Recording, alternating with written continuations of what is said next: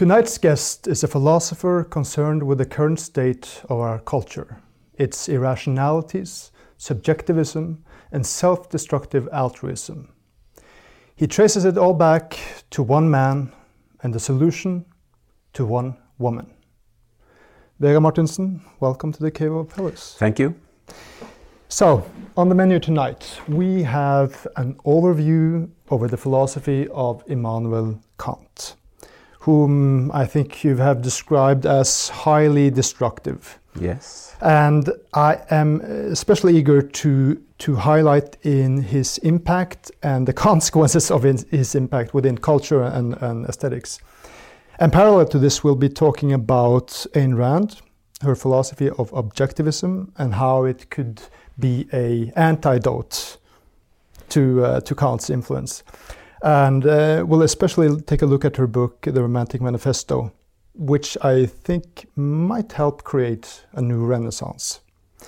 Now, we've had some complaints that we've had too few female guests on our show.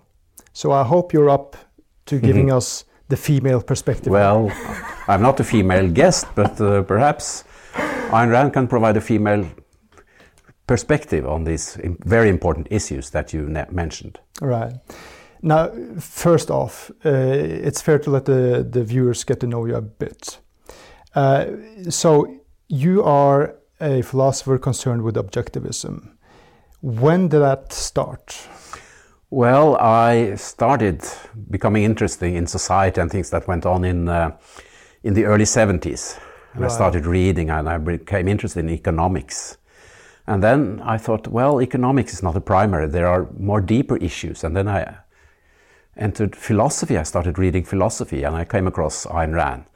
And I started reading her and I was shocked by what I read in her books, because this couldn't be true.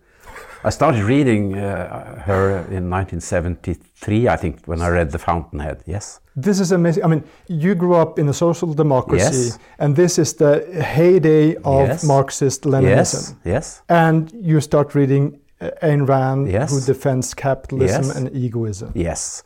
I read The Fountainhead in Norwegian in 1973, I think, and then when I started at university in 1975, I saw her books in the bookstore at the University of Blindern. Really? Yes.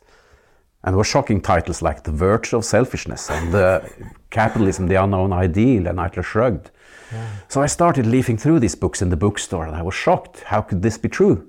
This is quite the contrary to whatever I've heard in all my life. Yeah. But I bought the books and I read them one after one and I couldn't argue against them.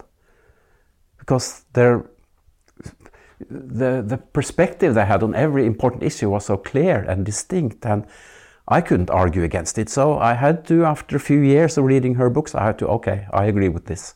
So I can say that I started reading her in 1973 and I became an objectivist in 1984, I think. Right. So it was a 10-year period when I was reading her books, trying to discuss her ideas with people who were in agreement with her and people who did not agree with her. And after almost 10 years, I said, okay, she's right. Right.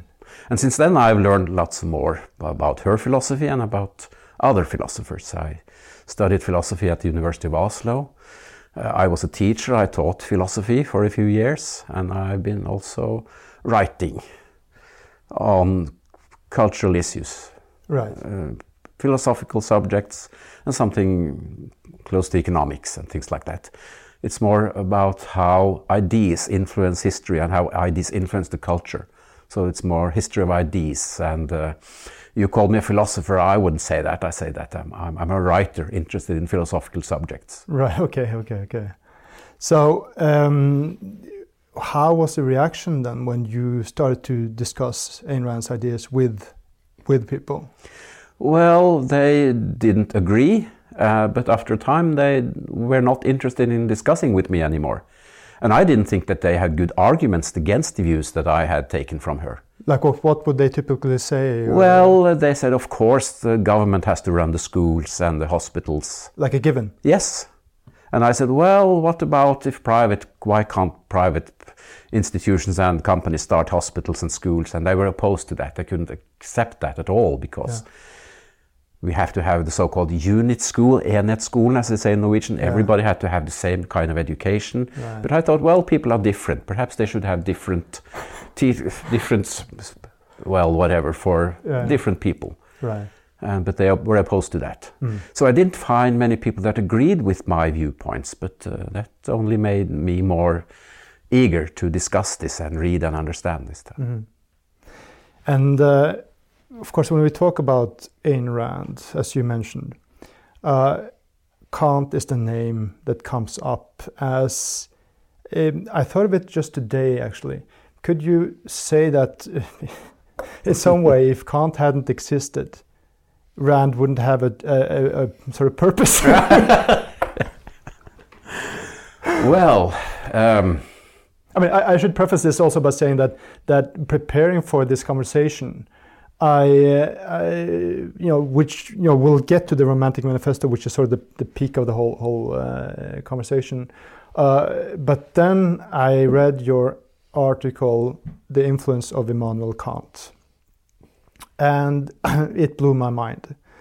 Because I have read the Critique of Judgment, and I've seen the horrible effects of what he writes in real life.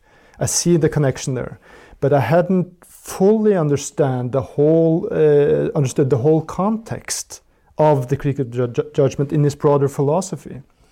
So, should we just start with literally the basics here? Of metaphysics. Of Kant. Yeah. Yeah. So explain to us first, what is metaphysics? Yes, let me first say that the article you mentioned, it was based on a lecture I gave in 1997. And I published a written version of it, and it's available on the internet in Norwegian. Yes, but people have learned Norwegian in order to read Ibsen in the original. So I don't know what people would say about that. But it's not available in English, unfortunately. Right. Okay.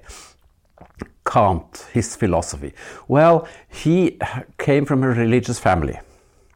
That's one important point. And he also opposed the skepticism that Hume represented, David Hume, the English philosopher. So, he lived at a time when religion was declining, Christianity was declining, and there was a surge of skepticism based on David Hume. So he wanted to combat that. So he did not want skepticism, and he wanted to resurrect and strengthen religion, Christianity. And in order to do that, he created a very ingenious philosophy. And the problem with it, it's completely wrong in every case, I would say. Let's take metaphysics. Metaphysics is the part of philosophy that deals with what really exists, the reality, what's fundamental about existence. And there you have questions like, does the law of cause and effect, is that valid? Does God exist? Is the reality that exists something that exists independent of us, or is it dependent on us, or on God's consciousness, for instance? An Aristotelian will say that existence exists independent of us, and Ayn Rand is an Aristotelian, by the way. But Kant says that we can't really know anything about really exist. We can only know what it looks like for us. We cannot know, as the German formulation, we cannot know Ding an sich. We cannot know how things really are. We can only know how things look for us, Ding für mich. We cannot know how reality really is. We can only know how it looks for us. So what he's saying is that objective reality is unknowable. Yes. How does he argue that point? Why is it unknowable? Well, then we have to go into epistemology, and he says that our senses, our sight and hearing and so on, they may sort of distort reality. So we do not see reality as it really is, we only see it as it appears to us. But then he presupposes that we can go outside our senses and compare reality, which we don't have a connection to via the senses, with how it looks through the senses. But that's impossible. We cannot come outside our senses. Our senses is the only contact we have with reality. So in metaphysics and this epistemology about the validity of the senses, it's better to say that there is an object out there, we observe it, and the observation we have is a product of the object and our sense apparatus. But our sense apparatus is given by nature. We cannot influence that. So you can say that we experience reality in one way, but that does not make it invalid, as was the implication of Kant's view. Mm-hmm. But if we go to more epistemology, so an Aristotelian would say that reason is the only way to achieve abstract knowledge. The senses are... This is Ayn Rand yes, now. Yeah. Yes, the Aristotelian view. Mm. The senses are valid and we can only acquire abstract knowledge through reason. Mm.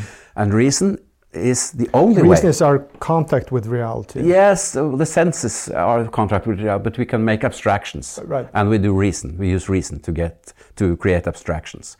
But abstraction has to be connected to reality, based upon reality.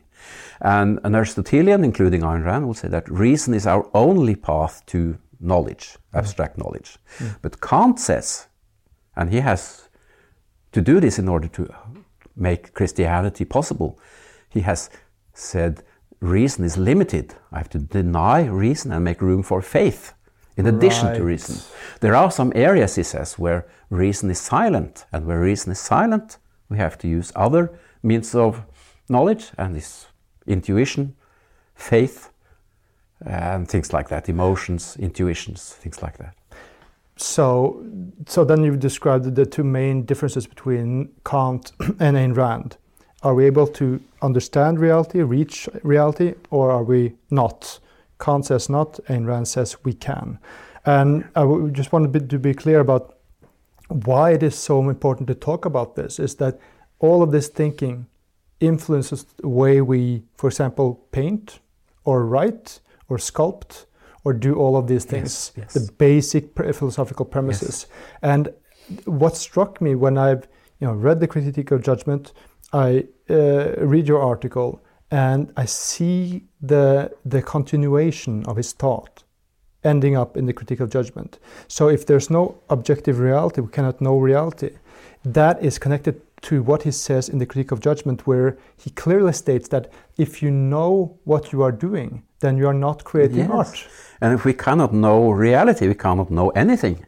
Right, exactly. Yes. So that's why you get that situation today where people say you cannot learn art. Yes. Because empiricism has been completely discredited. Yes. And this leads to subjectivism, where people say, well, it may be true for you, but it's not true for me. Yeah, and this is also what Munch says. What was the example? I think he talks about how, these people don't understand that the sky can be experienced as green. Exactly. Yeah. That's the Kantian. Yes. I mean, I want to emphasize this, that these are so great abstract ideas, but they have specific consequences in life. Yes, they have. And they are really quite detrimental, the Kantian ideas. Yes.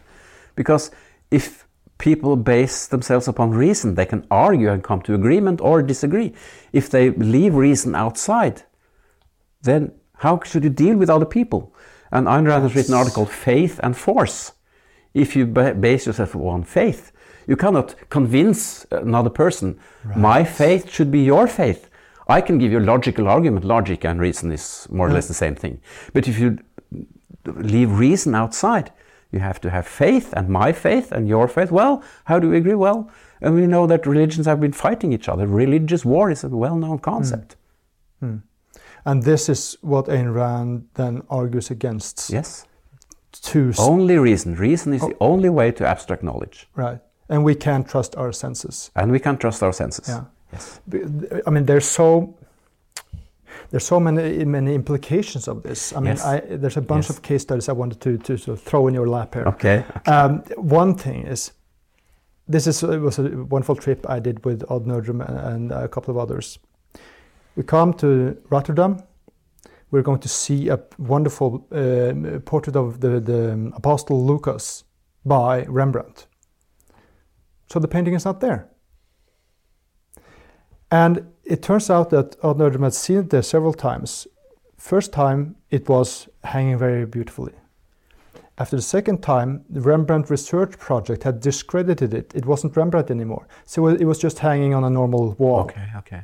And now it was gone. There was no postcards there, nothing, because the signature was invalid suddenly.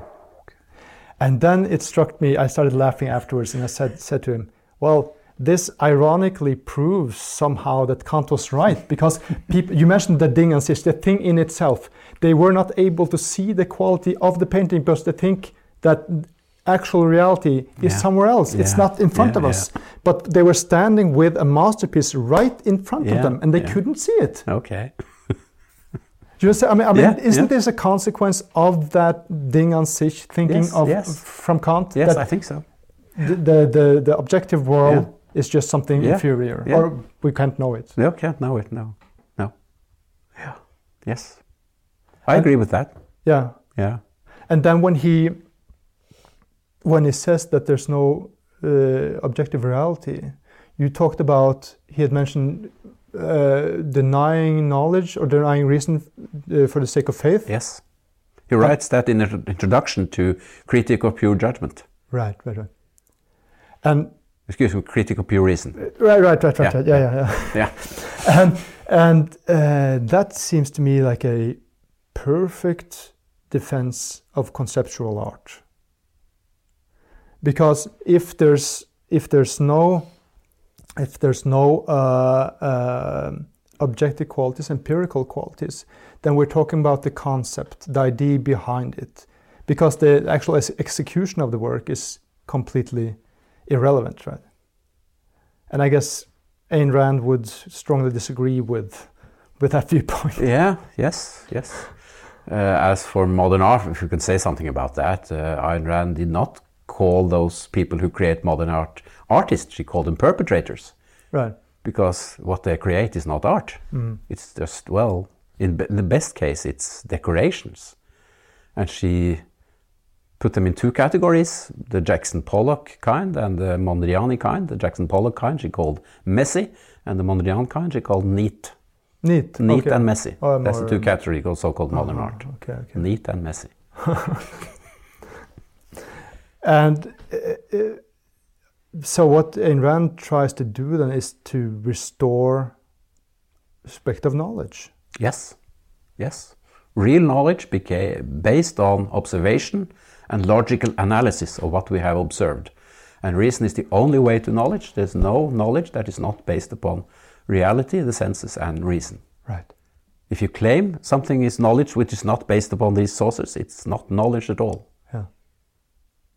In your article, then, The Influence of Immanuel Kant, you emphasize very strongly that he does not use any examples, and he even says that examples are not serious as a basis for philosophy. Yes, and I think this has, strong implications for my field. I mean, obviously for a lot of other fields too, but I speak from my vantage point here.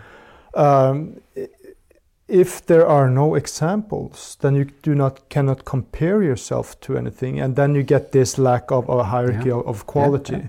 But also, in the Critique of Judgment, I see this thread from consistently not using examples to how he, in the Critique of Judgment, says that if you should be a genius, you shouldn't learn from anyone, because that's mechanical work. That's just something you can sort of do. If you know A, B, C, you get D, E, F, or so. And that cannot be the work of a genius. So I think one of the major problems with the impact of Kant's philosophy in what is, I don't call it art, but that's Rand's terminology now. The main problem is that people think they should not be in contact with other people who can teach them anything, or that they can do it, but sort of keep a distance.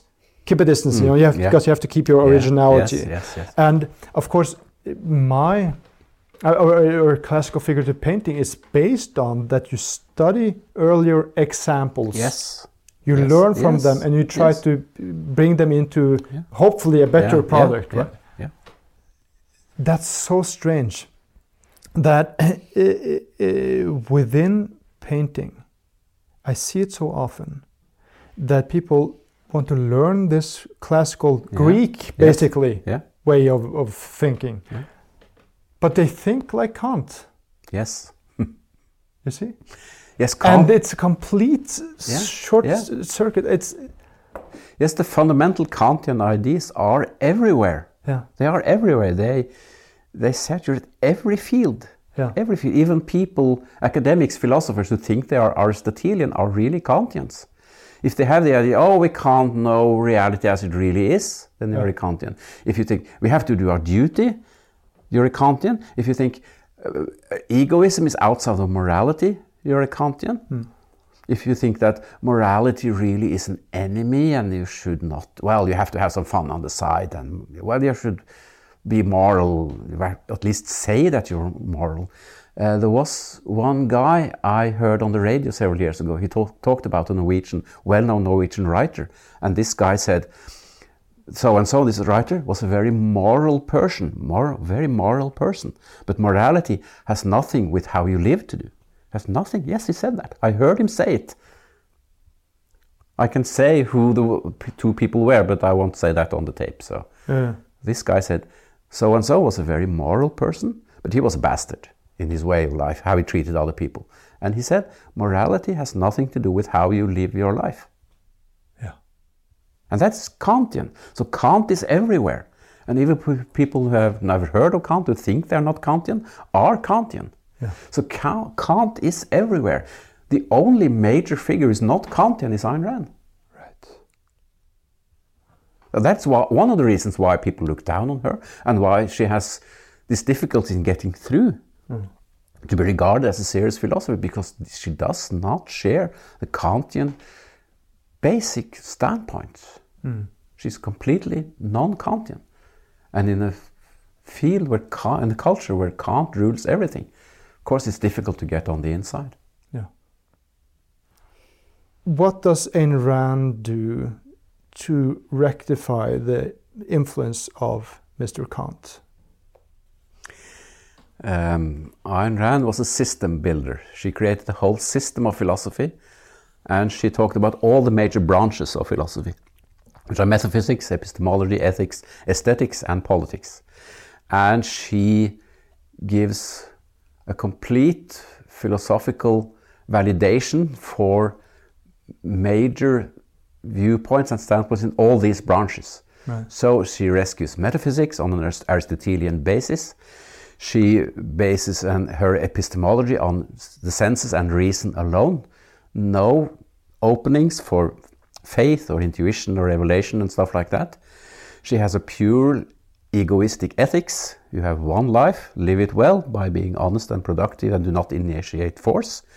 She has a politics which recommends pure unregulated capitalism. The government should do only the police and the courts and nothing else. Military, of course, and nothing else. Not the hospitals or the roads or the schools and stuff like that.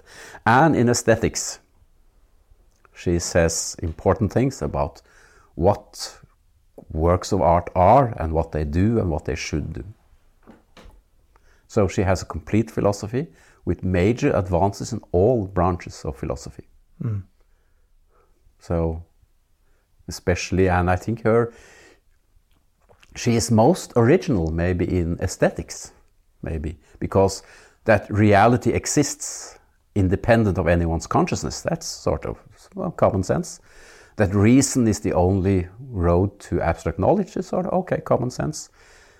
That the free market, capitalism, provides prosperity, that's common sense. And egoism, that's been sort of talked about in ancient Greece.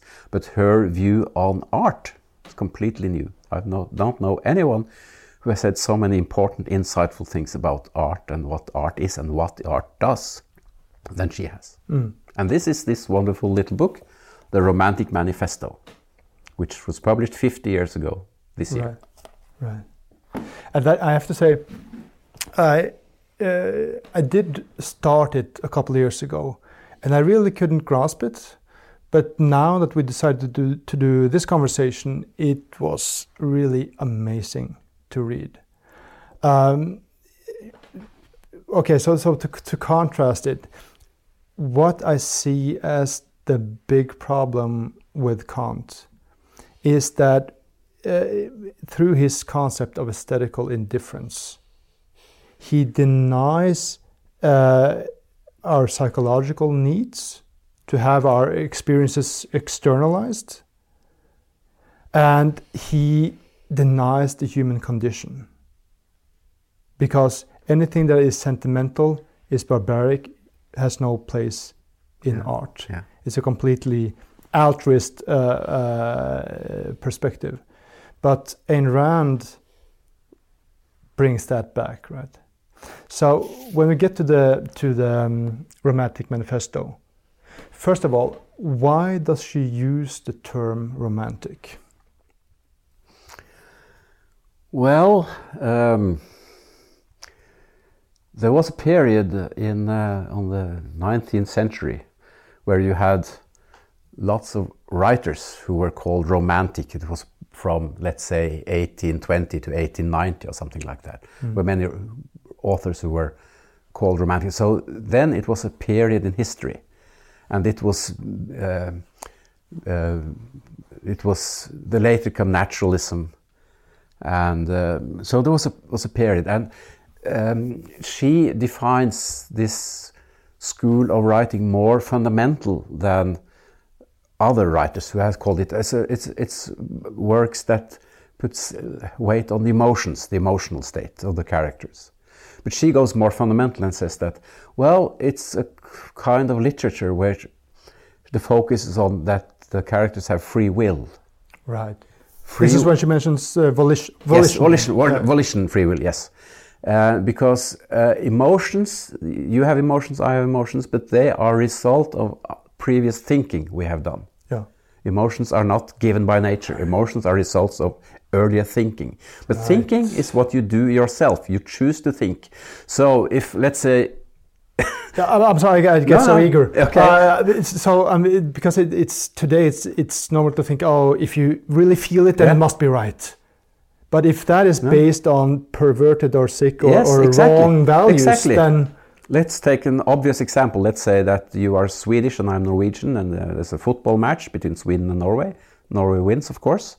The Norwegian is happy, you are sad. We have different emotions based on the same fact. Right. Because we have previous thinking that is different. You are supporting the Swedish team, I'm supporting the Norwegian team. Right. So you think, you choose values, and when these values are experienced reality, oh yes, this is good, this you feel joy and happiness. And if they lead to failure, you feel sadness and despair. So these romantic writers, they did not focus on the choices, not in the way they talked about their craft, their books, or their literary critics did not focus on that. But Ayn Rand goes deeper, she said. The fundamental is people have volition. Yeah. So in these kinds of novels, people think, they choose, and they experience triumph or despair or negative results of what they do. And they experience emotions. The earlier critics focused on emotion. Ayn Rand goes deeper and focuses on volition. So she says that romantic literature is a literature which focuses on volition. And this is where she talks about how literature then should not be didactic, but it gives you somehow a moral ideal or something to stretch for. A novel, this book is called The Romantic Manifesto, and the subtitle is A Philosophy of Literature. Right. So it's primarily talking about literature. Right. Sorry, what was the question again? Now, I mean, when we're talking about romanticism, she says that it shouldn't be didactic. Yes, I remember. Yes. She says that a writer should show, not tell. She should show how things goes with the person he or she creates. Right. She should not tell you he did that because of that, and that you, the reader, should learn so and so. You should just show. A work of art is an object of contemplation. You should look at it, read it if it's a book, enjoy it if it's a play, listen to it if it's a piece of music, and you should enjoy it. Yeah. It's an object of contemplation. And what the artist has done, that he has a fundamental philosophy, and he has created this work of art on the basis of his philosophy. So there's a philosophy in the work. Right. The artist has a philosophy, and she goes a bit into something called sense of life, which I can say something about a little bit later if you want me to. Yeah. But there's a philosophy from the artist, which he puts into the work. And when you look at the work, read a book, experience music, listen to music, see a painting or a sculpture, that philosophy in that artwork speaks to you. So if it's the same, more or less the same philosophy as you have, you like the work. If it's a different philosophy, you might not like it. I know like is not the right word to use here, but I think people get the impression of what I'm talking about. Let's say something you see, Scream by Edvard Munch. I would say that that's a great painting. It's very skillfully done and things like that, but it's not my philosophy. Right. That is a person, if you can call that figure a person, who is living in anguish and despair and thinks the world is a terrible place. And if you think the world is a terrible place, you think that's my kind of painting. I like that painting. I don't like that painting, even if I can say it's skillfully done, right. Because it speaks in a way that doesn't connect to me.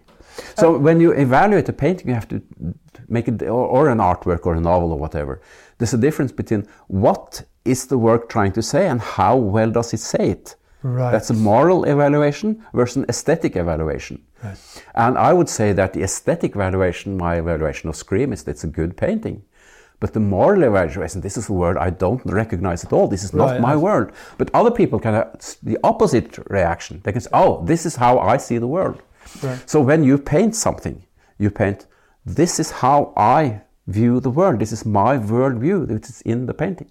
And this seems very contrary to Kant again. Yes, of course. In the sense that for example, I guess it's Hume of the standard of taste. He also talks about a certain kind of indifference, but it's a completely different indifference. Because he says that you shouldn't dislike a painting because you dislike the painter, for example. Something to that effect. Yeah. And that's not kind of, but that is what Kant does. He says, it doesn't matter how skilled you are, if you paint something which is pathetic in the true sense of the word, then it's bad. It doesn't take into consideration if it's successful in being sentimental or being dramatic. It says, thou shalt not do that. Yeah, exactly. Yes. And Rand tries to bring back that point from Hume, or at least a similar point that tell us what she says about Hugo and that Victor Hugo, the novelist, in that regard. It's her. Her favorite writer is Victor Hugo. Yeah.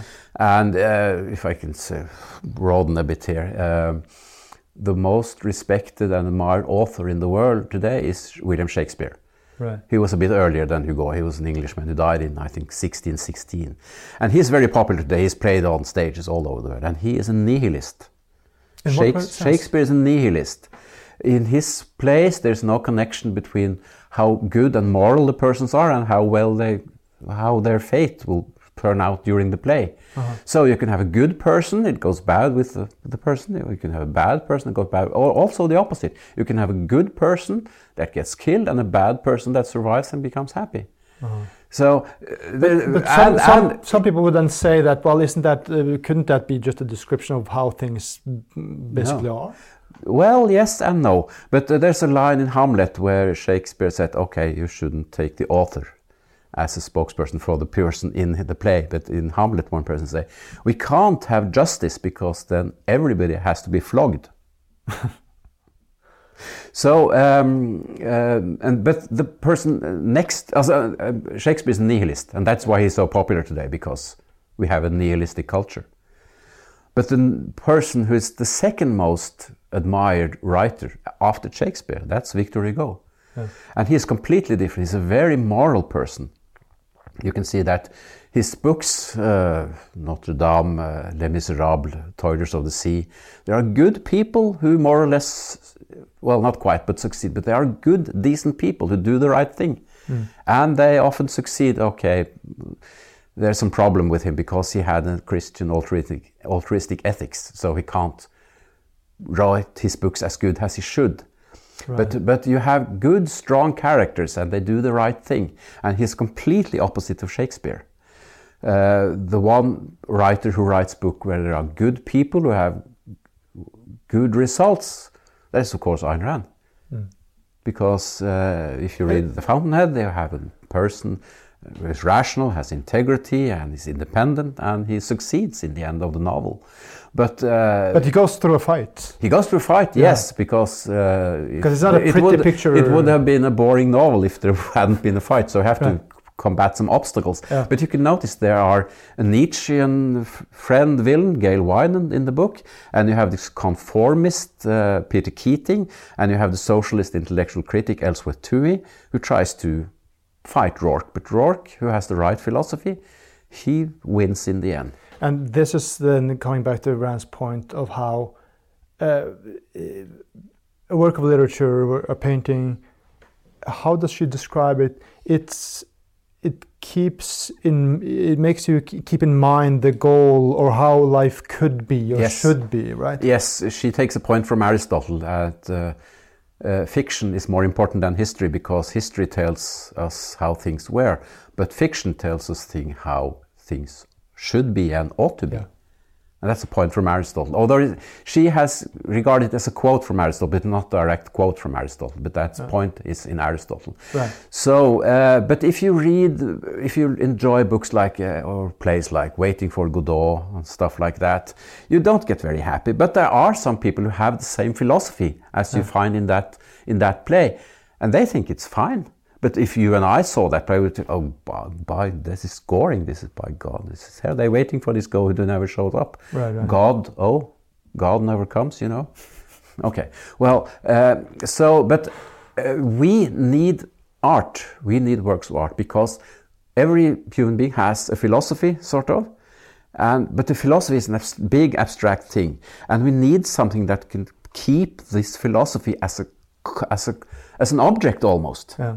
So therefore we have to have art because it concretizes philosophy. It keeps our philosophy alive.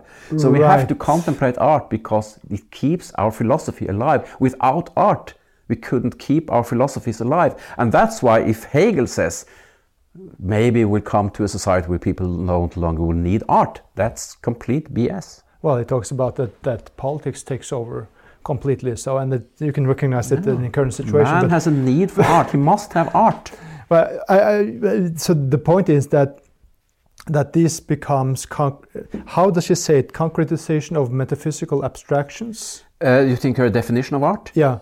Art is a selective recreation of reality in accordance with the artist's metaphysical value judgments. Now, what does that mean? Yes. Okay, art is a selective recreation of reality. Start there. Yes, I was going to stop there. So here's where I, in a very pedagogical manner, interject that. Yes, I was going to stop there. Yes.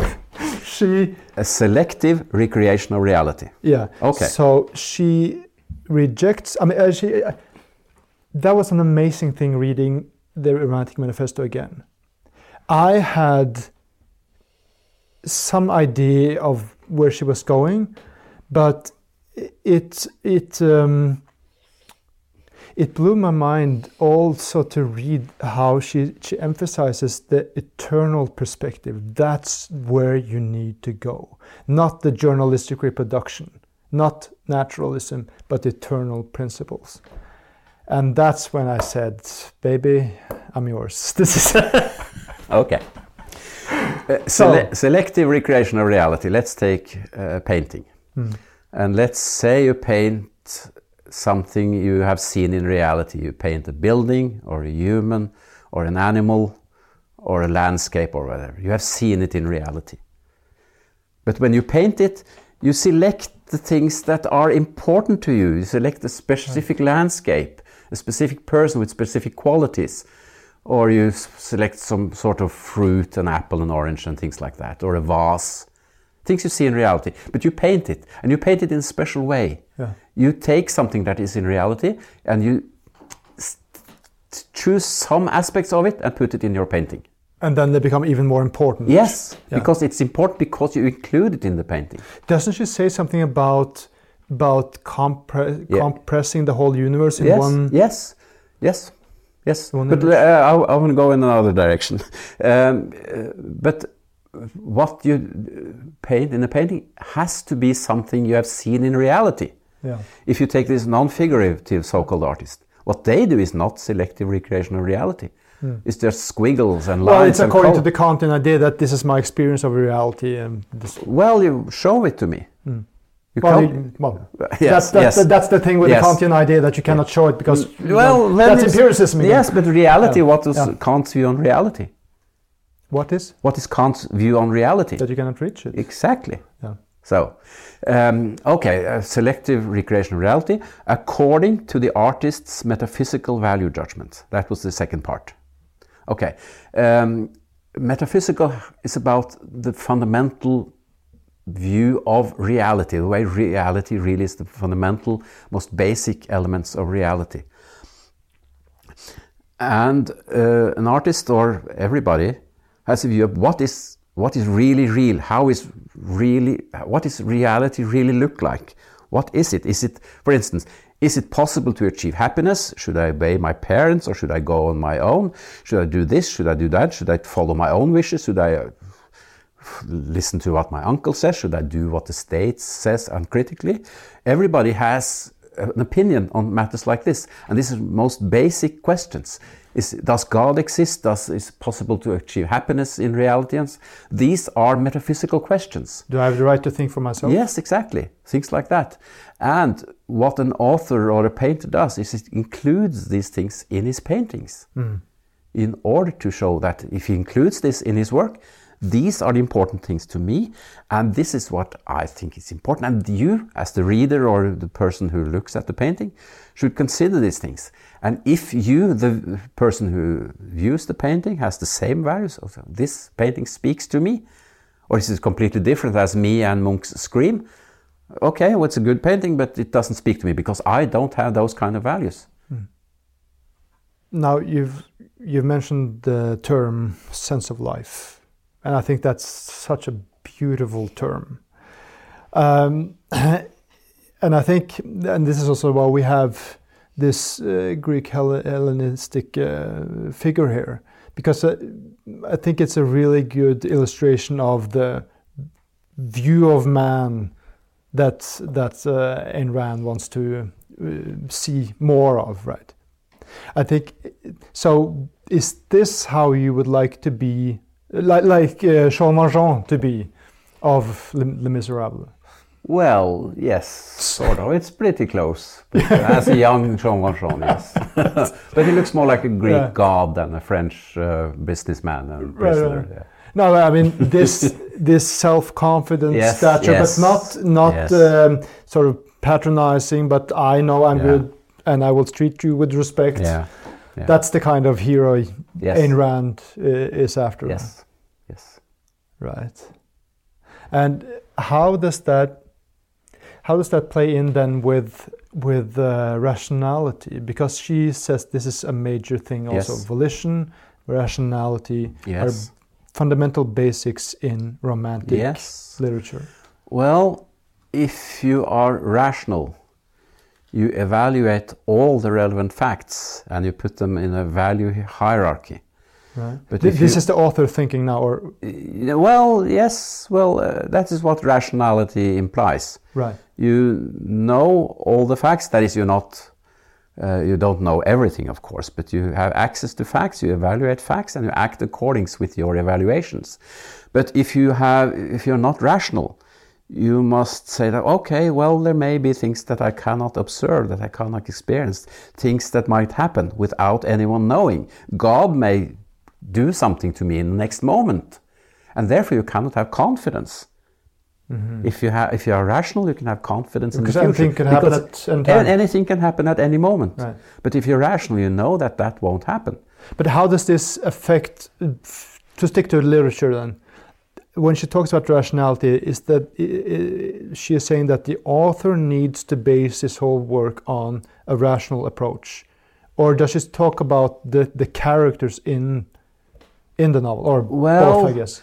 I think that for a successful novel, the author should know the plot in advance before he starts writing. He should know how the plot develops, because he has a point in writing the novel, and he creates the characters and their interaction in order to illustrate some points. That's why he writes the novel. Right. So he has to be knowledgeable of all the facts that goes into the book. But he doesn't have to make all the persons rational. Right. For instance, if we use again the example Samuel Beckett, Waiting for God or Godot, these people are not rational. Right. Godot, they've never met him, they don't know if he will show up, but the whole play is about these two guys waiting for this man who never shows up. Right. And is that an interesting play? Well, I don't think so. I've seen it, but it's not interesting. And so the fundamental importance for Rand is narrative. She wants to tell a good story, yes. And in order to do that, she has to create characters that are somewhat similar but somewhat different, and there must be conflicts between these characters. She thought that Henrik Ibsen was a very good plot creator. His plots in his plays are very good. Yeah, he's the only one specific living person that she mentions in any of her books or novels, I think. Really? Yeah, No. she mentions Ibsen. That Yes. Are you saying she doesn't mention any other writers in any of her novels? as far as I know, I just noticed that Okay. suddenly she said Ibsen. In a novel? Yeah, Okay. it was in front. It's Tui, and this is going back to the whole Kantian opposite approach. Yeah. When Tui says, if I shall slander or if I shall get Ibsen down, I don't slander him. Yes. Okay. I talk good about some other bad author. Exactly. Right. Yes. Right. Yes. She wanted her novels to be timeless. Yeah. Of course, The Fountainhead is set in the United States in the 20s and 30s. But she didn't want to make references to things that were specific at that time, so that if people read it 50 years later, they did not know what she was talking about. Right. But of course, a writer like Ibsen, he's timeless. So of course you can mention him. Yeah. And he's a good plot writer, very good see. plot writer. And the plot in The Fountainhead, it's the best plot ever imagined. You have the integration between these five characters. Rourke is an architect, Keating is an architect, Tui is an architect critic, Gail Wynan is a newspaper magnate, capitalist, entrepreneur, and Dominique is, well, she's in love, married to at least three of these people. But they all are brought together in the Cortland episode. Keating should draw it, but he couldn't do it. He gets help from Rourke. Gail Wynan uses his newspapers to help Rourke during the trial. And the man who's most attacking Rourke is elsewhere Tui. And the one who helps with the explosion is Dominic. So this is a perfectly integrated plot. And it solves itself by Gail Wynan drawing back, Keating continuing as a failure. Dominic and Rourke are married, and Tui, who cannot live on his own, starts to be a critic in another newspaper. He must live out someone else. He's first a critic in one newspaper, and when that is closed, he goes to another newspaper. So he has to sponge off someone. Right. So the plot in The Fountainhead is fantastic. It's like a Swiss clock. It's exceptionally well crafted. And Ibsen was also a master craftsman in regards to plot. So, what's the difference between romanticism and naturalism then? Romanticism, Ayn said, focuses on that the persons have free will. They think, they choose, they have values, and they try to follow and live their values, and they succeed or fail according to their values.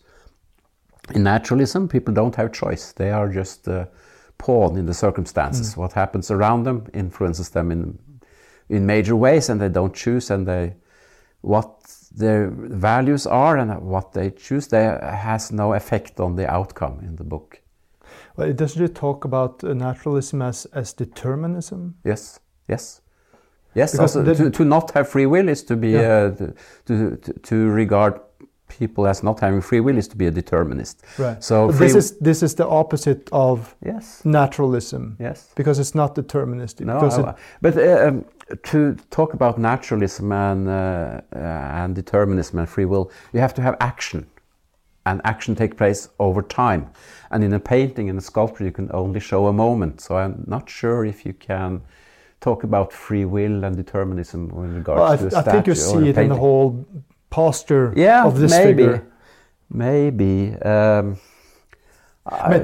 Okay, so to contrast it, maybe it becomes clearer.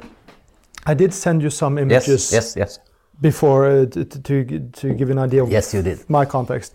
You have, for example, Lucian Freud. Yes. And there you have this completely passive, very Kantian, yes, indifferent figures just lying there. Yes, I think I know what you're talking about. Right. Yes. And if you contrast that with what you're seeing here, do you understand what I'm saying? Yes, I did think about that. And this is I myself trying to think about that. How does that figure of these not very beautiful people illustrate determinism versus free will? If you see a statue like that, or Michelangelo's David or something like that, people will think, wow, that was a beautiful person. I would try to be like him. I would try to be like him. I will do what is necessary to be that kind of man. Right. But if you see those paintings you sent to me, nobody thinks, oh, I want to be like that. Right. Nobody wants to be like overweight and, just lying on the couch. Completely passive. Yes. So I think nobody wants to be like that. So if people become like that, as this painting show, they must have just, okay, I don't care with my life. It's not my choice. I just eat potato chips and watch TV, and I'll be overweight and fat and ugly. Right. And that is why I don't think someone chooses to become overweight and fat and ugly just because they think, okay, well, I can't help it. This is what this fate has in store for me, so I just have to accept it. Right. So maybe those paintings in a way can illustrate determinism. I think so. Yeah. I think so. Because there's no, well, speaking of Rand's virtues, there's no pride there. No pride. At no all. Ideal, no. And I think this is a really, this is what I call depressionism. What she calls naturalism, I just call it depressionism, because this is a really clear-cut example of Rand's point that what you do is not just some kind of indifferent painting. You present some kind of an ethic, right? And when you look at these paintings, you think, this is absolutely not what I want to be. This is what I want to be, as exactly. You just mentioned. Yes, exactly. And I think one of the most problematic things, and this is the Kantian aspect of this depressionistic work, naturalist work, is that there's no threat there. There's nothing going on, but something is wrong. There's no drama. There's no anything of that. There's no lust for life, right? I think that's the basic problem with this the naturalist work, right? Yeah. There's no ideal. There's nothing to enjoy. Right. It's just some horrible sight. She talks about how people would, and she almost uses the word kitsch, because a romantic period is typically called, sort of the kitsch period because of the emotions and these things. Also in architecture, which we'll get to. But she talks about that romantic, I think she says just romantic art, is criticized for being an escape from reality. But then she turns it so eloquently, and she says, given that this point that I hope we've been able to convey, that to stick to literature, that this or that book gives you an ideal to strive for, that gives you a sort of, let's say, a recipe, to use a simple word, in how to tackle the challenges in real life, and gives you the lust to tackle those challenges, right? Whereas the depressionistic things, the naturalist things, just says, well, just lie there and become fatter and fatter, right? And that was an amazing thing how she so eloquently just turned it completely around. And that's the function, to really hammer that point in, that's the function of a good novel. Well, then, for that's example. one of the functions, yes. Yeah. Yes. Right. So, having said that, Yeah. there are some things that I see as problems, and we'll see what you can, if you can prove me wrong here over how this goes. There's a couple of places where she gets really specific, where it seems kind of strange. She talks about this one portrait with of a, or I guess it is an imaginary portrait of a woman standing in a red evening dress, and she has a mouth sore. Yeah. And that, to me, if I should, be the devil's advocate, I would say that, well, what is going on here? Does she only want boring society portraits, where nothing ugly must enter, everything must be pretty and nice? I mean, it doesn't that seem very strange, considering her emphasis on narrative, on conflict earlier? No, you can paint all kinds of portraits, and you can portray all kinds of eccentric and weird and even evil people. But as for the example you mentioned, it's a beautiful woman in a nice evening gown with a cold sore on her lip. In reality, a cold sore doesn't mean anything. But why has the artist included in the painting? I think that if an artist includes that, he is saying, oh, she's trying to look so nice, but she cannot fight reality. Reality destroys you, no matter what you try to do. So I think that the cold sore included in a painting has an enormous significance because it is included. She defines art as a selective recreation of reality according to the artist's metaphysical value judgments. So because it's included, the artist must think this is important, this is significant. In reality, it's not worth mentioning at all. But to include it in a painting says something that the values that this lady is trying to achieve is worthless, or more or less worthless. And I think that's, well, I won't say evil. I think it's the bad thing for an artist to include that in the painting. Well, it seems to me that she's reading too much into it. I don't think so. This is an example she created. Yeah. So of course, and it seems like some kind of like a society portrait. But couldn't that mouth sore be a way of? I mean, couldn't that be the equivalent of the conflict in a plot, a contrast? No, I don't think so. Plot is between persons, not between a person and nature. And this cold sore is a disease, sort of. So I think that, I'm not sure if I'm saying this correctly. If you have a man fighting nature, I'm not sure how exciting that is. Oh, it could be, he could fight earthquakes or a devilfish, as the person in the Tigers of the Sea does. But a cold sore included? No, I don't think so. I guess the biggest problem I can see would be if the portrait is boring, nothing is going on at all. And I think this whole naturalist approach is a much greater problem. There are lots of exciting portraits without cold sore on a person's mouth. Yeah. Lots of exciting portraits. I mean, and I think that would be so a boring portrait is a bigger problem than a really good portrait of a woman with a mouth sore. If the portrait is good.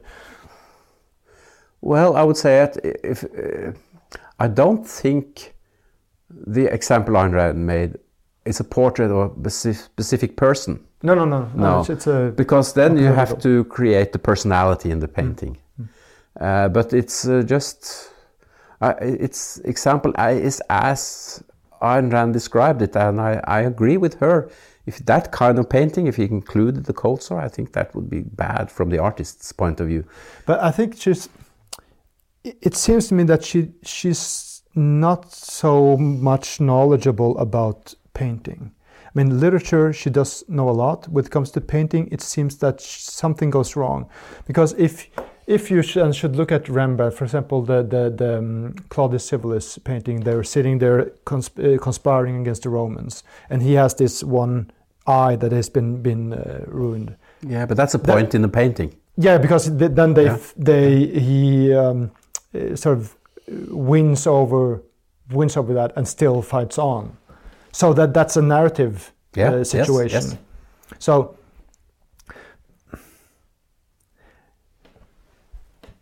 Okay, so what about that? There's another example. She contrasts a Greek sculptor, with a medieval sculptor. Yes.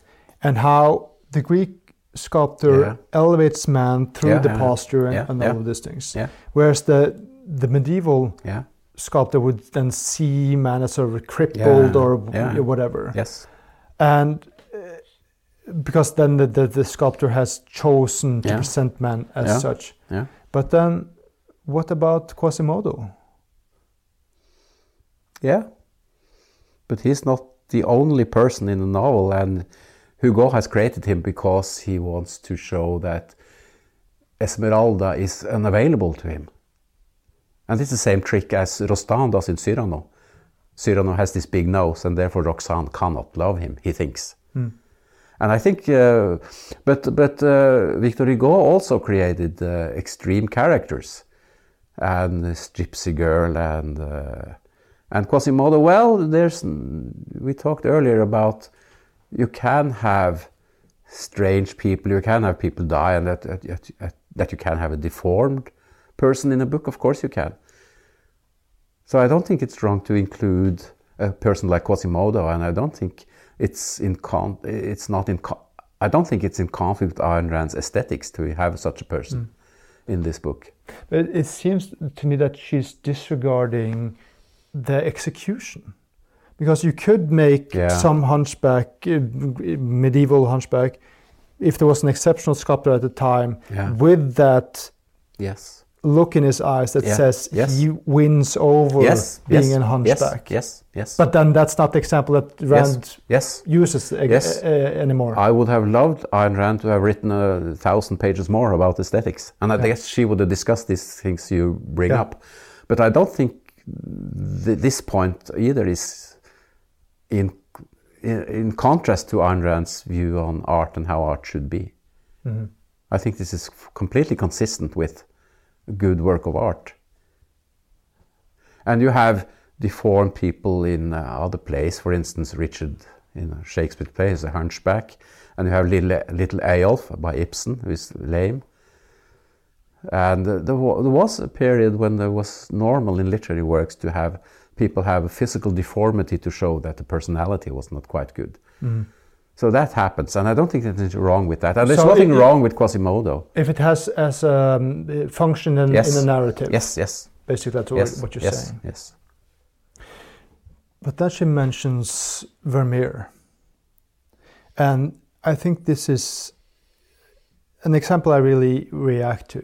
Because in essence, she's saying that he's a good painter because he uses pure color and clear lines, and that sort of equals a pure mind and clear thoughts, so to speak.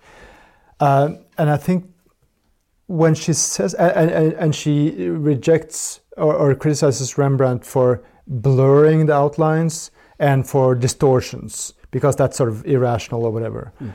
And I think that becomes very simplistic. I mean, almost a bit childish, because I mean, when it comes to clear line, and you have also Cappelletti here, who was a favorite of Ayn Rand's, and I think you could see not on the same quality. Obviously, Vermeer is a great painter. Don't misunderstand me. Yeah, Ayn Rand described Vermeer as the greatest painter ever. Right, but the similarities would be then that Cappelletti uses his very clear lines and really clear colors.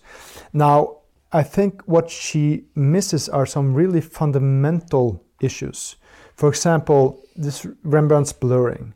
This is a known technique to blurring outlines so that you don't get cutout figures. So that you can, in painting, so that you can get three-dimensional form, and then the figures become more alive and they can react to each other and you get a stronger narrative. Yeah. So she seems to completely fail to understand the function of that technique. Well, yes, I would say I don't know much about painting, but I tend to agree with you. Right. Yeah. Yeah, because given... Yes, I understand. I think you are right. Yeah, because given her... And this really is the strength of Romantic Manifesto. Given her emphasis on narrative, the importance of plot, logic, causality, not casuality and naturalism, it's like she suddenly completely forgets that when it comes to painting. Yes, I wouldn't use as strong language as you did, childish and things like that. But I think your criticism is valid. Yeah. Yeah. So we move on? Yes. Well, that was boring. You didn't expect that, did you? No. What's going on here? No, but okay. Let's pretend that we disagree, because my beef is that throughout history, the signifiers of really mediocre painters also is clear lines and strong colors. Yes. Because it becomes almost Kantian, it becomes paint on canvas, objects or detached objects put together on the canvas, like with Cappelletti here. I mean, I think this, obviously compared to Matisse, this is much better, but compared to Vermeer or Rembrandt, it's... Yes, I agree with you. It's strong. I agree with you. Big problem here. I agree with you. And that's why what I think is so strange, that suddenly... she sort of, I'm using simplistic language here, but suddenly she falls completely into the Kantian aesthetical indifference. Because there's no action here. There's no logic, there's no causality, there's no action, there's nothing going on. Yes. I wish I knew more about painting, but I tend to agree with your points. Right. Yes. There is a problem also, I think, with her view on architecture. I mean, we're obviously talking about the Fountainhead with Howard Roark. And so let me present the case for Howard Roark as the perfect Kant-Hegelian poster boy here. So he talks, I think, I might be wrong, I'll give you that, but as far as I remember, he talks about creating out of himself. It sounds very Kantian that the genius gets things out of himself. He doesn't get... Wait a minute. He doesn't... Now I see you're reacting here. He doesn't get the input from outside, but it comes from him. Now, second point, he is extremely concerned with originality. That he should not copy older styles, and for example, rejecting old formulas. Columns are completely meaningless because form follows function, and there is a strong Hegelian strain there in that he implicitly says that you have to follow your time. But what then about independence? One of her primary virtues. Okay, so follow the time. Well, I think the point there is that you should use the technology and the materials available at your time and not imitate earlier constructions with newer materials. Well, this is Kant and Hegel. Well, in that case, they were right. It's not so that if Kant and Hegel says something, it's necessarily wrong. No, but this ties back to the whole thing where it's not that it's not... that there's a difference. It's physically possible to emulate Greek architecture because you have stones, you have the tools, etc. It would be physically impossible to balance the sun on top of the earth. That would be physically impossible. So in the case of using Greek architecture as a model, if you can do that or not is an ideological problem then. I mean, that's where I see Roark as sort of involuntarily Kantian or Kant-Hegelian in that sense. You have to be original. You must not do what was done in earlier times. Well, as technology develops, you get new materials, new possibilities. And to use those to copy things that were made 100 or 500 years earlier, what's the point of that? Well, what about judging the quality of the building on its own terms? But if you can create something new, why create something new? Why not create something new and good instead of copying things that were already done? Well, if you... How can you be original if you copy something? But that's the whole essence. Then that is an ideological standpoint, which is, I mean, this is the essence of the Kantian genius, that you have to be original. That is the imperative. I mean, Kant doesn't say, well, okay, from a different perspective, if you are able, I've mentioned this before in other contexts, if you're able to create an exact copy of a Rembrandt painting, or a Vermeer in this case, then that is not just some, well, left-hand work. You need to know a hell of a lot of things to be able to make that copy. So being unoriginal demands really a lot of knowledge. Do you mean copy an existing painting so there are two copies of the painting available? You make an exact similar painting. Why should you do that? Because the point is, if those two are of the same quality, then they should deserve the same respect. Yeah. But she then seems to imply that, well, if this is of the same quality, no, it's not of the same quality after all, because it's been done before. And that's the Hegelian zeitgeist and Kantian originality imperative. Do you see that point, or? Well, you are saying also in a work of art, the artist puts his personality and his values into the artwork. And you are saying that the guy who copies Vermeer, then he must have the same personality and exactly the same values as Vermeer. Isn't that highly unlikely that two persons will have exactly the same value judgments, the same view of reality? Well, isn't that the point that Ayn Rand makes with her novels, then, that this becomes an ideal to follow? And so people who have similar ideas, this is what you've been talking about earlier, people who have similar sense of life or metaphysics, similar but not exactly the same. No, but this is I mean, of course, I doubt you would find someone make an exact copy of Vermeer. But that was your example, wasn't it? That would, I mean, it's the same thing that with D'Arconio, who says everything good comes from money. It's an exaggeration to make a point. If you are able to judge the quality of the work independently, and not think, well, it's been done before, that's completely irrelevant, because you should be able to look at the quality of the actual work. Yes. Right. And I would say if you can paint in Vermeer's style, that would be good. But exact copy of a Vermeer painting, I don't see the point of that. But isn't that impressive? I mean, it's impressive.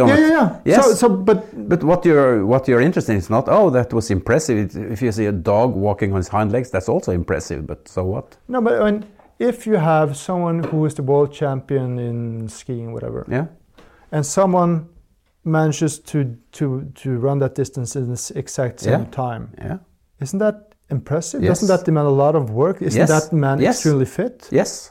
So, but would you then say, he just ran the same time as the world champion? But if I go to a museum and I see a real Vermeer, that speaks to me. That's his philosophy, and that's object of contemplation for me. And then I go to another museum and see the exact copy.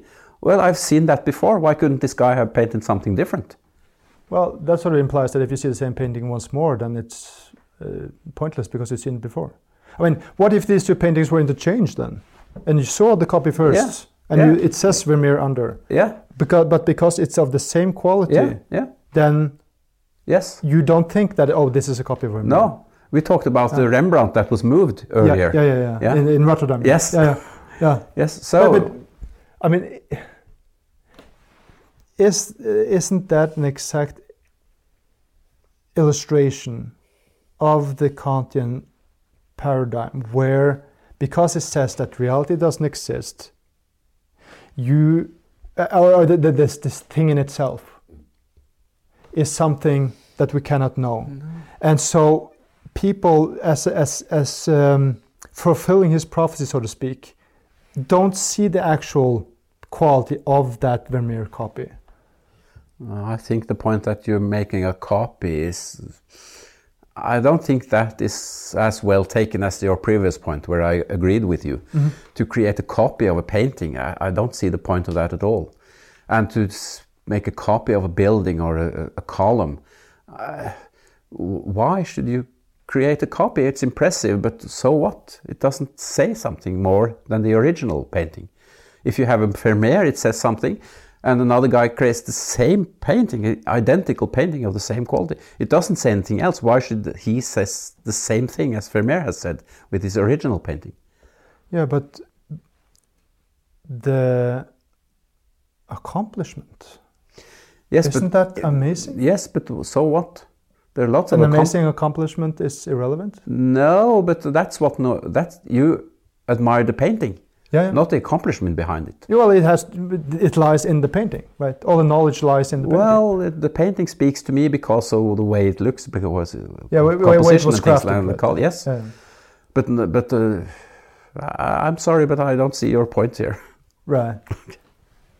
I guess what I find problematic with her view of architecture is that it becomes, at a certain point, or not at a certain point, that it seems to be a bit subjective, in the sense that she talks about the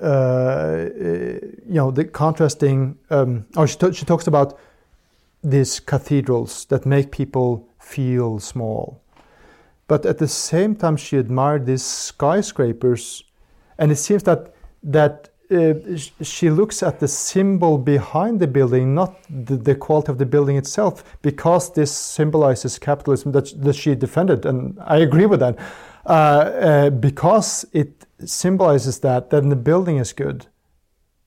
And again, it seems, this is my point, that she doesn't look at the actual quality of the actual building, or the work. The inside of a skyscraper is completely different from the inside of a cathedral. In the cathedral, there's just room up to the top, but in the skyscraper there are many levels, many floors. Yeah. So you can say it's an achievement to build both, but the point of the cathedral is to make the man feel small and insignificant, and that is not the point of a skyscraper. Both represent achievements. But the skyscraper is not intended to show how small man is, but that is the point of a cathedral. But let me say something about architecture, because we all listen to music, we all read books, we all see plays and stuff like that. So we all engage with artworks, but not all the time. But buildings, we are in buildings all the time. We are between buildings all the time, except when we are in untouched nature. So therefore, maybe architecture is the most important art there is, because it influences us so much. And imagine the cathedral. You are small when you're inside it. The point of an architect is that he creates a world you live in, a world you should live, work, and do the other things you enjoy doing. And a sculpture or painting creates a small surface, a small figure, but a building, a house, is a world that surrounds you, and you are in the house all the time. So architecture is an extremely important art. And imagine, you can see those grotesque, great buildings in Moscow or Russia. This in Norwegian, kakeslott, or whatever they call it. Like big cakes. Yes, big cakes, horrible constructions. And this in communist dictatorship, they are building large as cities. There's a point to that. They should make humans feel small. And you don't see anything like that in the free or capitalistic countries. Yeah, but what if you, what if you came from Mars, you know nothing about life on Earth, and you just see the building without knowing what it's supposed to represent? Yeah. That's my point all the time. Isn't she missing that point to see, okay, well, if you are able to separate your your personal aversion to communism, for example, if you put that aside and just look at the quality of the building, if it has qualities or not, isn't she missing that point? No, I would say that if a Martian came here, he would see, oh, we have these humans running around, and they go into sort of constructions, and some of them fit the humans and some don't. And the Martian would think that those constructions that fit the human would be better than the constructions that don't fit him. Man is about 2 meters tall or something like that. So a room should be 3, 4, 5 meters. It shouldn't be 200 meters or 100 meters as in a cathedral. It doesn't fit. It has a message. The cathedral has a message. They say, you are small and insignificant. But what about her? Of course, she talks about literature in Romantic Manifesto, but what about her idea that things has to be larger than life? Doesn't that apply to architecture? Yes, but not so large as a cathedral. When there's a space. Well, can you say that that raises people? That, I mean, when I look at Greek architecture, yeah, that to me is an amazing thing, yes, with these columns, yes, and that's yes, the thing. yeah. This type of architecture is based on the human proportions. Yes, exactly. So that you recognize. That's the point. Yeah. But yes. then why it should be? I mean, in the same way that Ayn Rand, as far as I understood, it's been said about her, or if she said it herself, takes Aristotle and sort of clarifies him, improves him. Yes. Couldn't Rourke do that with the Greek architecture? And combine. We talked about this in the Pillars team. Yes. To combine, Pantheon with Palazzo Vecchio, or whatever, and create an even better classical architecture. Yes. Maybe an architect who based his work on the objectivist theory of architecture could do that. I don't think Rourke could do that. Rourke is a person who acts in the Fountainhead, and he has certain personal views on how architecture should be done, how buildings should be, and he constructs buildings in the way he wants them to be. They're expressions of his personality. Another architect, basing on the same objectivist theory of architecture, would have another personality, and he would construct other kinds of buildings. There's no contradiction there. But isn't there, though? Because, I mean, if Ayn Rand should think like that as a writer, I have to express my personality. Yeah. Well, that is of no help if the logical structure between the figures doesn't work. Yes. I mean, she has to take that into consideration. That comes in as something that she has to relate to, and not just think that I want to express myself in this or that way. Well, she described her books as, these are the people I want to have as friends. These are people I want to meet. This is friends I will have social interaction. You don't want to meet the people in Dostoevsky's novels. No, you don't want to meet them. And of course, you would like to meet Jean Valjean, and he's larger than life, but he's not 20 meters tall. No. Well, of course. No, obviously. So you can have lots of different architects with different personality that construct totally different buildings, and they're all consistent with the objectivist theory of architecture. So this drawing here is the cottage studio by Frank Lloyd Wright that he made for Ayn Rand. Yes, they knew each other slightly, and Ayn Rand admired him, and he admired her. And he said about the Fountainhead that you tell the truth and you'll be probably burnt at the stake as a witch. Well, that was okay. That was insightful. Okay. Now, what I'm thinking about, my beef then with Rand on architecture is that, as I see it, she looks at the symbol and not the quality of the building. And with this type of architecture, I think the mistake that she makes is that she comes to America. America is capitalism, freedom, and this type of architecture. So she sort of conflates that.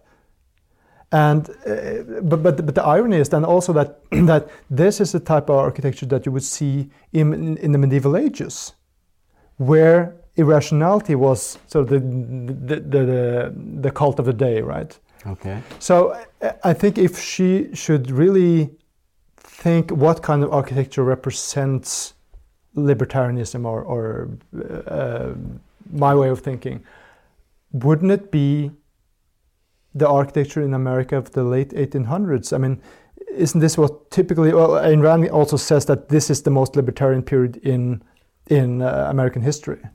Yes, she said freest and not libertarian. Oh, yeah, okay, yeah. But as for this suggestion by Frank Lloyd Wright, it was never built, was it? No. And have you seen anything that Ayn Rand said about this suggestion, this proposal? No. Do you? No. I don't think she would have liked it. I don't like it. It's sort of it looks sort of like Falling Water. Right, that building. Yes, that's Frank Lloyd Wright's most well-known building. Right, it's close to Pittsburgh. So I visited it a couple of years ago. So I've been there. Because you were. Yes. And Falling Water is a gorgeous building, and it fits perfectly to the landscape and the mountains and the woods surrounding it. Yeah. But that thing there, I don't know the surroundings. I don't know how it fits into the nature, into the mountains, into the woods around it. So I have no idea how it works. But it's not the kind of place I would have wanted, and it wasn't built, so I don't think Ayn Rand liked it much either. I don't know that. That's just my speculation. Right. But this is, I think, she likes Falling Water. Falling Water is my best known building. Let's just a sketch for something that looks like that and see if she wants it. And she didn't. It wasn't constructed, so it wasn't built. So I think it had to do with also with the price. Well, there's a story about that. She said something, it's cost too much, and then he said, well, just go out and make some more money. Okay. But she wasn't interested. Okay, so but the point is that a building should be a place to work and live that fits humans. That is a good place to be in. And that says something about the size and the design and the plane structure and things like that. And that is what the objectivist theory of architecture is. It doesn't say that you have to build skyscrapers and you can't build things that have ornaments and things like that. It should fit humans. So imagine a place like Taj Mahal. It's an attempt to create heaven on earth. It's a beautiful place. I don't think that's something an objectivist architect would not have created if he wanted to create something like that. Right. Because you could see that as creating an elevated existence. Yes, exactly. An elevated view of how man could live. Right. So, I think it's fair that we end this with a fanfare for Ayn Rand because she's been an amazing, of an amazing importance to me. Yes. Why should a painter, an author, someone who works within culture engage in her philosophy? How can it benefit them? Oh, there's so much to say about that. Short answer. Well, first of all, she wrote 4 amazing novels. Yeah. And you get a great literary experience by reading them. She's a great novelist. She's also an original thinker and philosopher in the Aristotelian tradition. Aristotle did lots of things in philosophy that were correct and true, but not quite. He was sort of influenced by Plato. And you can say with good reason that Ayn Rand completed the Aristotelian project. Okay. That is not saying that she just filled in some gaps here and there. With some cement. She made major new contribution on in metaphysics, stating the primacy of existence versus the primacy of consciousness. Yeah. We have to start somewhere. You either start with existence or with consciousness. Earlier philosophers had done one or the other, but Ayn Rand stated explicitly, and she said, you have to start with existence. She said, the senses give reliable information, and reason is the only way to abstract knowledge. In ethics, she said that man's life is a standard of value. Everything that makes man's life better is good, is morally good. And everything that harms man's life is morally bad. Right. In politics, she insisted on individual rights. Every individual has a right to freedom, to run his own life, to decide what is good for him, and to act as long as he doesn't initiate force against other people. Right. And in aesthetics, she said, romantic realism is the right literature. And paintings have to be of something that is recognizable. It can't be just squiggles and squares. And she's a fun read. Read her. Read Ayn Rand. The best thing you can do. And if you have read her, read her again. Thank you. Thanks for having me. Thank you for coming to the Cave Palace. My pleasure. And thank you for watching. Remember, you can support our channel at caveofpalace.com. I'll see you next month.